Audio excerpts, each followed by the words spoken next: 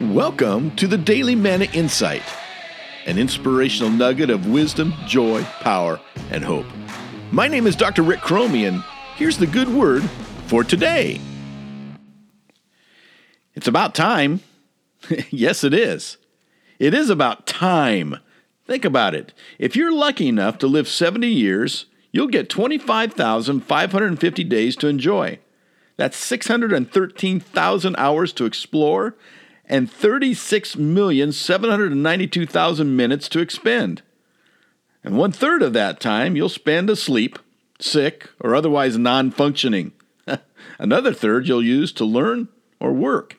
That leaves about 200,000 hours to invest in travel, personal growth, relationships, and creating a legacy.